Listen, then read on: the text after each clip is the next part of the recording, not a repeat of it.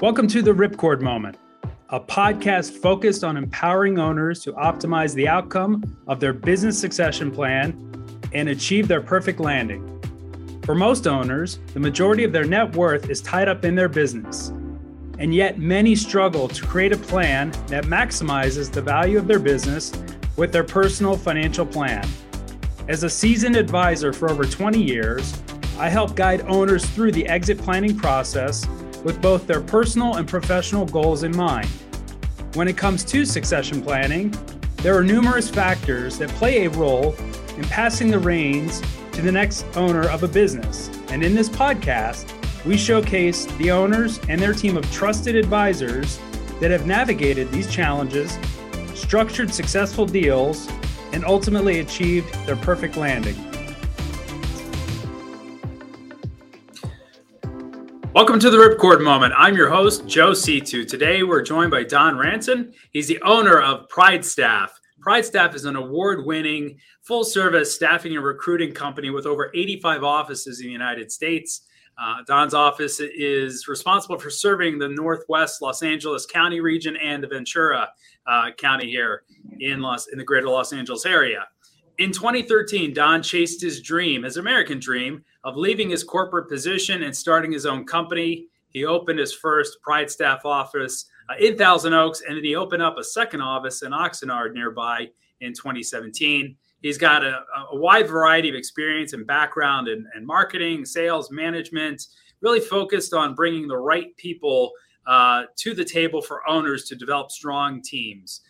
He's got a very interesting background in that he was born in Africa to Dutch parents. He's worked in Asia, Europe, the United States with such companies as Belkin and Philips. So, Don, welcome to the podcast. I'm really looking forward to our discussion today. Thanks for having me, Joe. It's a pleasure. Thank you. So, we're in an environment, obviously, the last couple of years here with COVID, and, we hear it in a lot of industries. Your specialty is in recruitment and talent in sort of the HR world. One of the things I consistently hear from other business owners, from professional friends of mine and other professions, it's so challenging to find good people. Why do you think that is?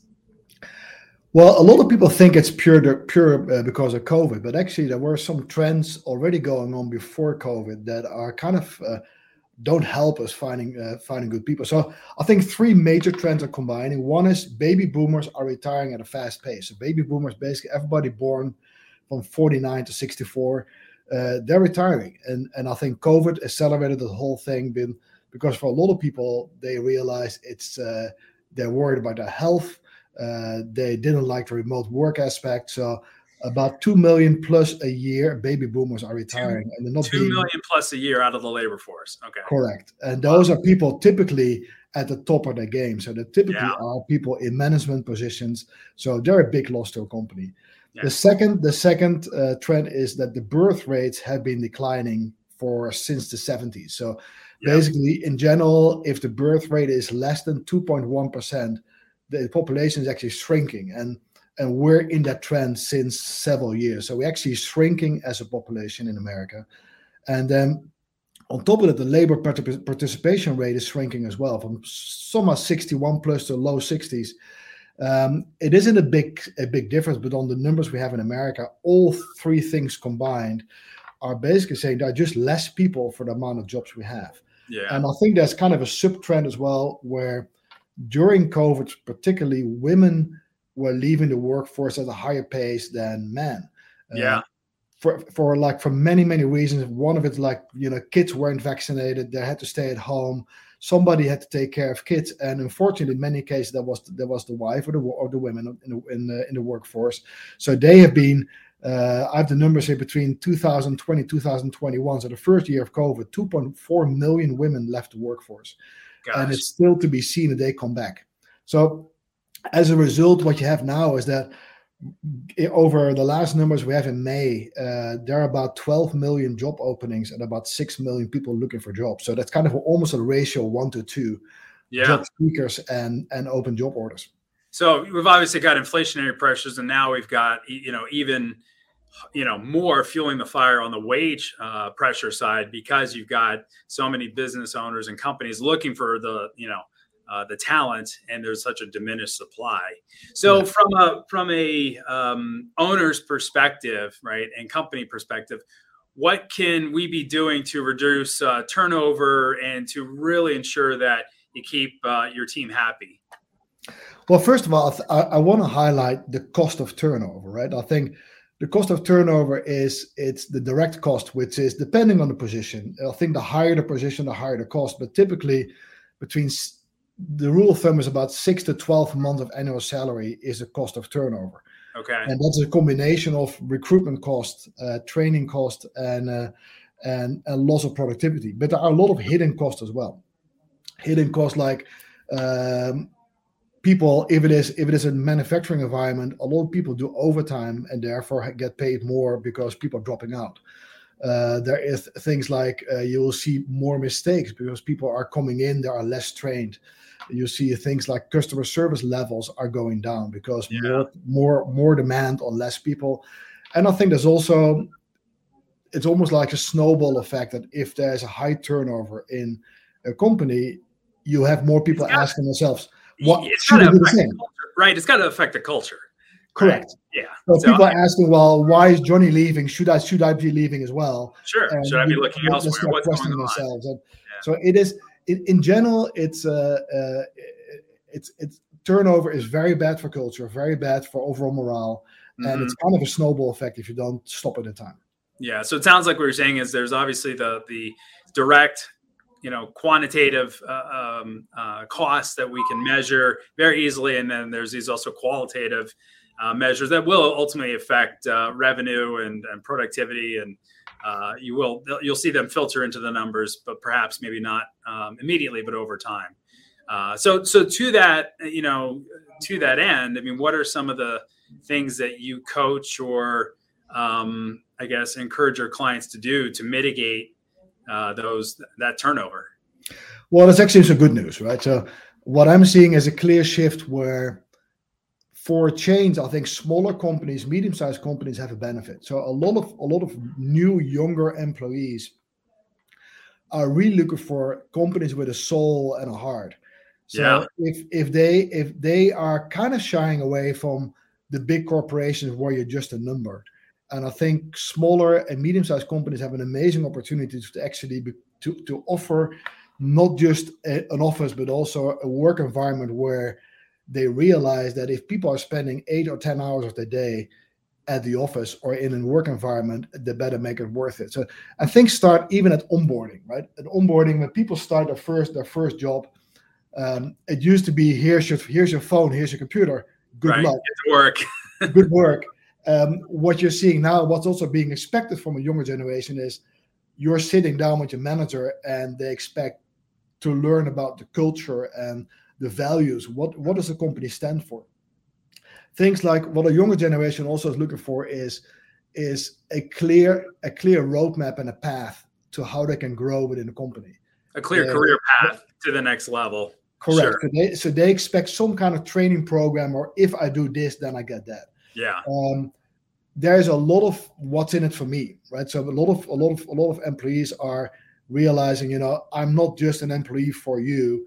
I also want to grow myself. I mean, what if I spend this much time in an office in a job environment? Why would I do that? And then little things like, I wanted to mention this one. Like the days of once a year performance appraisals are absolutely over. Oh yeah, absolutely. A younger generation expect like immediate feedback. They expect their direct manager to come to them. It's like, hey, this was good, this wasn't good, and don't wait for half a year before you get your big performance review. I mean, I think it speaks to the fact that we live in a world where we have instant gratification on our phones, emails. I mean, it's just sort of how we live our lives, and it permeates from sort of the personal realm, obviously, into the workforce. One of the things I'll mention, Don, that we do here at our firm that we started a couple of years ago is a mentor-mentee program where every 6 months people are being paired. Those who've been here a little bit longer, Morton, with some of the newer staff, and it's across different departments, right? So it's not just advisor to advisor, but it's incorporating the operations team and the trading team and the financial planning team, and really we're doing our best to, I think, adhere to what you're saying and recognizing the trends in the workforce. So wanted to throw that out there. And the two things which are very positive as well. The younger generation, the Gen Z and the millennials, they're actually very open for feedback. So yeah, they've grown up with getting permanent feedback, either online, social media, what have you. So they're very, very open for just hearing it. Just tell it to me straight, right? Tell me what I should be doing different. Yep. And another thing, what really helps for attention is your values are no longer posters on a wall. People expect a company to have a particular stance in the society, what they stand for. Yep. Even things like volunteering, non-profit support. A company is expected to have a bigger role in society than just being an employer. So that can go as far as offering employees volunteer time off. Right, you can spend 2 days a year, for instance, on a non-profit of your choice, or anything along that spectrum is really, really appreciated by a younger workforce. Yeah, well, and I think it speaks to one of the things that we did, and I think it kind of gets back to what you were saying about the company's purpose is being really clear on that. Hey, we exist for a reason beyond just making money, right?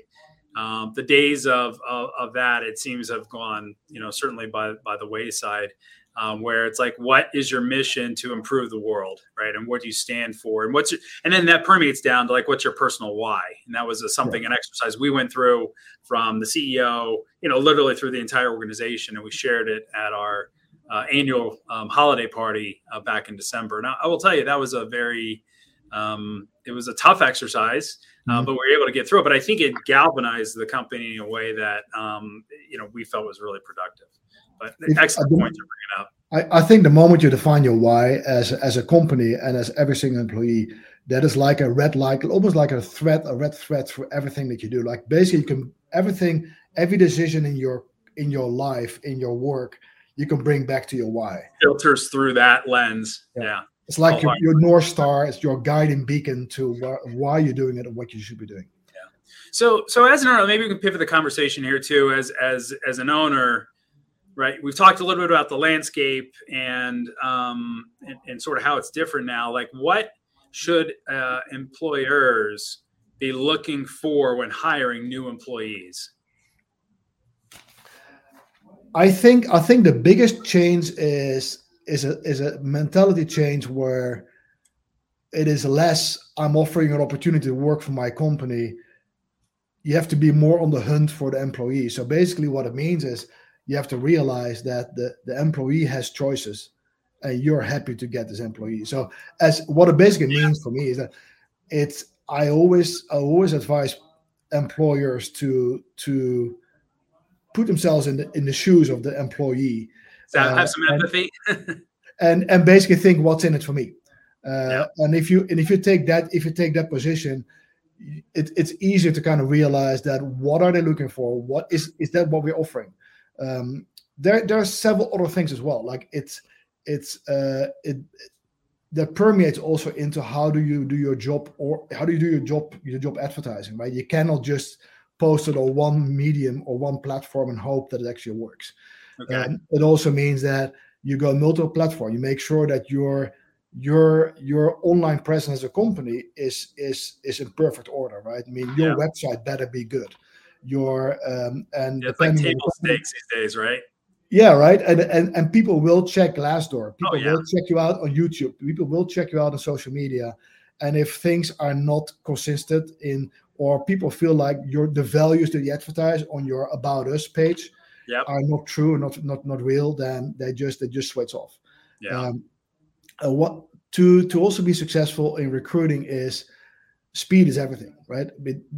Gone are the days where people say, well, you have an interview with Joe first, and then 2 weeks later, you're going to have an interview with the next level, and then the HR will speak to you the week after.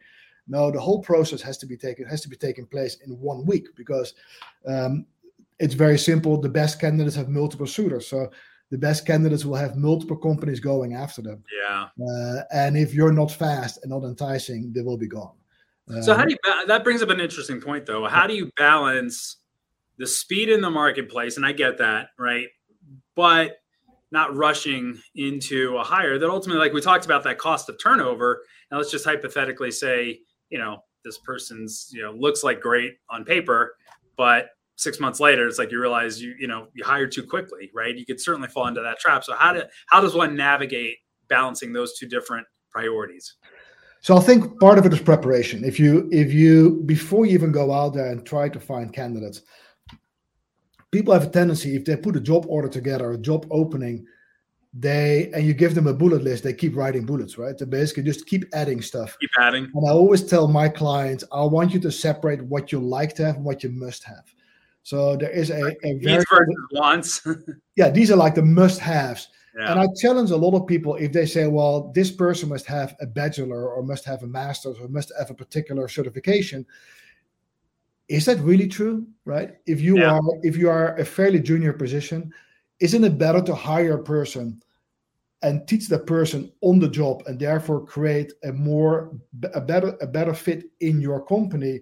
Or do you want to have somebody just because that's common that must have a bachelor or a degree? Yeah. So I think that's not the case. I also,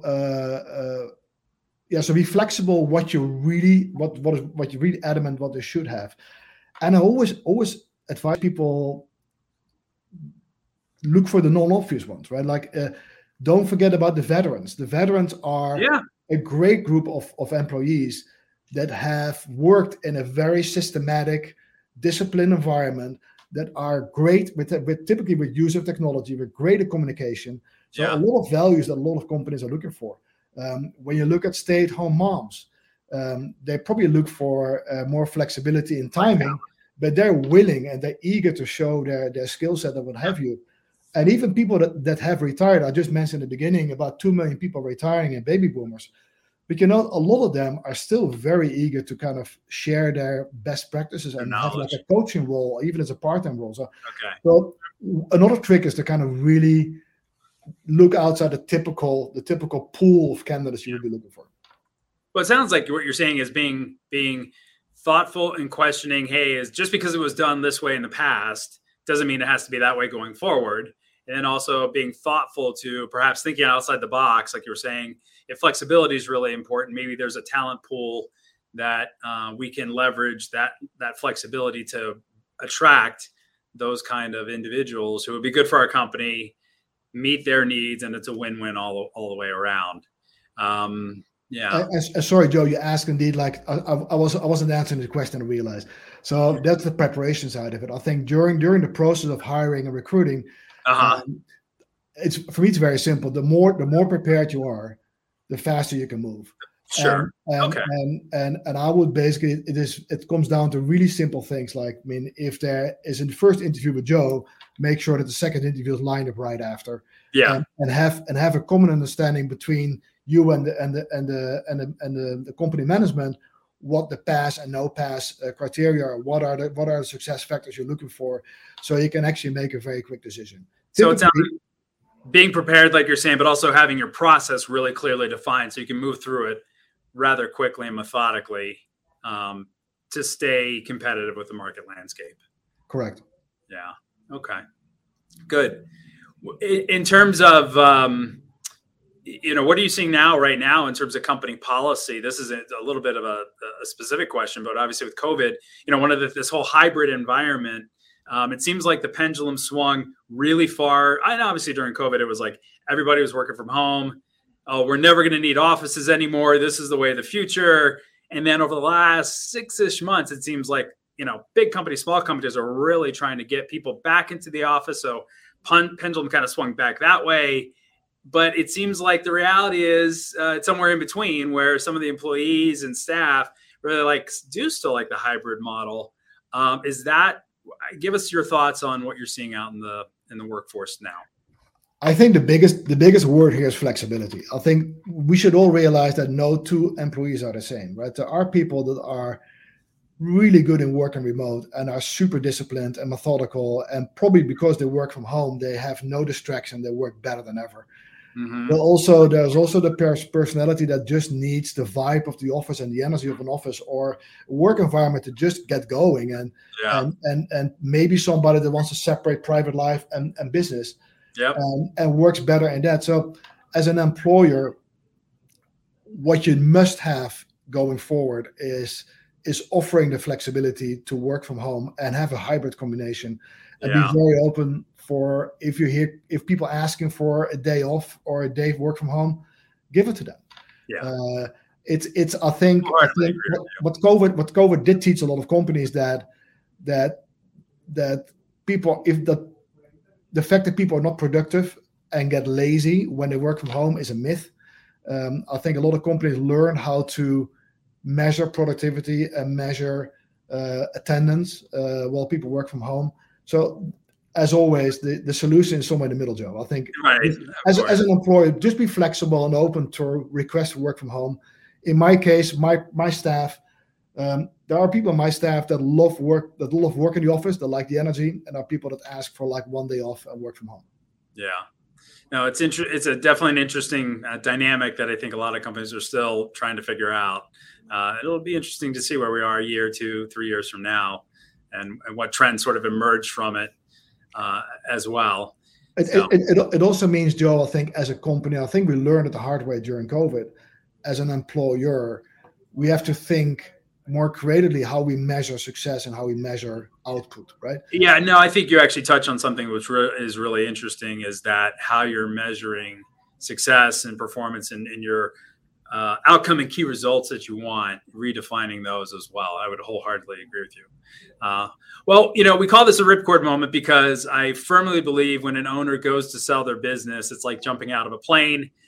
Their parachute can't fail. You've got to make sure that ripcord is intact, and they're flooded with all kinds of emotions, elation, fear, the adrenaline's going. And so I always ask our guests for 2 action items that an owner should do sooner than later if they're going to contemplate selling their business. And obviously, I actually believe, and I think you probably would agree, that the human capital element of a business, right? At the end of the day, a company is just made up of the caliber of people that you have in the company. And so you can only take a company as far as the talent, the leadership, the management within that company can go with the people. And so what would you suggest to an owner who's contemplating some sort of succession event, whether it's an internal transition, a sale to a third party, maybe a management change to their family? What are a couple of action items that an owner should do sooner than later if they're going to go through some sort of succession event? Well, a lot of HR mistakes have a very high liability, right? So so I would definitely recommend doing some kind of HR audit where, depending on the company that you are, but let's say if you're a manufacturing company, you definitely want to make sure that that all your OSHA certification and all your workers' comp certification and all your history is taken care of. If it is an office environment, that is less relevant, I would say, because there's less exposure, there's less risk attached to it. But let me just jump in here real quick on that, because I think you bring up a really good point. Should I be bringing in, an outside audit? I mean, how do we go about doing that? Or is there a firm that we have that audits us? Do we get our corporate attorney to come in and make sure that all of our legal documents are buttoned up on the HR side? How do we do that? I would recommend to hire an HR firm. You have like an HR consultant to basically do like almost like a 360 audit. Okay. If it is an employment lawyer, they will have, I think, too narrow of a scope for. It's more like the legal liability. An HR firm can also look a little bit at the culture and like the softer aspects of the HR status. Secondly, I would strongly recommend that no buyer wants to buy a company when the workforce isn't stable. So I think a lot of underlying issues must be sorted out before you leave or you pull the whipcord, right? So basically meaning if there is a simmering fire that people are frustrated about not being promoted or drama or issues, you better make sure that's all sorted out before you kind of leave, because when you're no longer there, especially as a smaller company where people attach to the manager, the owner, and they really feel like they're part of a family. If certainly the head of the family leaves, a lot of these things can erupt and basically disrupt the company that you leave behind, and you don't want to do that.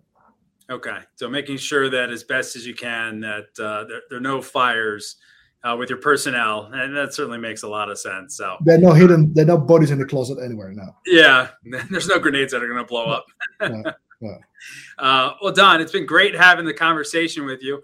If somebody in our audience want to get a hold of you, how might they go about doing that? They can email me at drenson. It's the first letter of my first name, my last name, drenson@pridestaff.com. They're always free to call my cell phone, which is 310-800-6846. If I don't pick up, I'm either sleeping or I will call you back. And last but not least, it's please check our website, staffing1000oaks.com. And it was such a pleasure, Joe. Thank you so much for the invite. Well, Don, thank you for your time, your expertise, and we really appreciate being on the Ripcord Moment. We're going to go ahead and sign off. So this is Joe C2 again from the Ripcord Moment, and we'll catch you next time.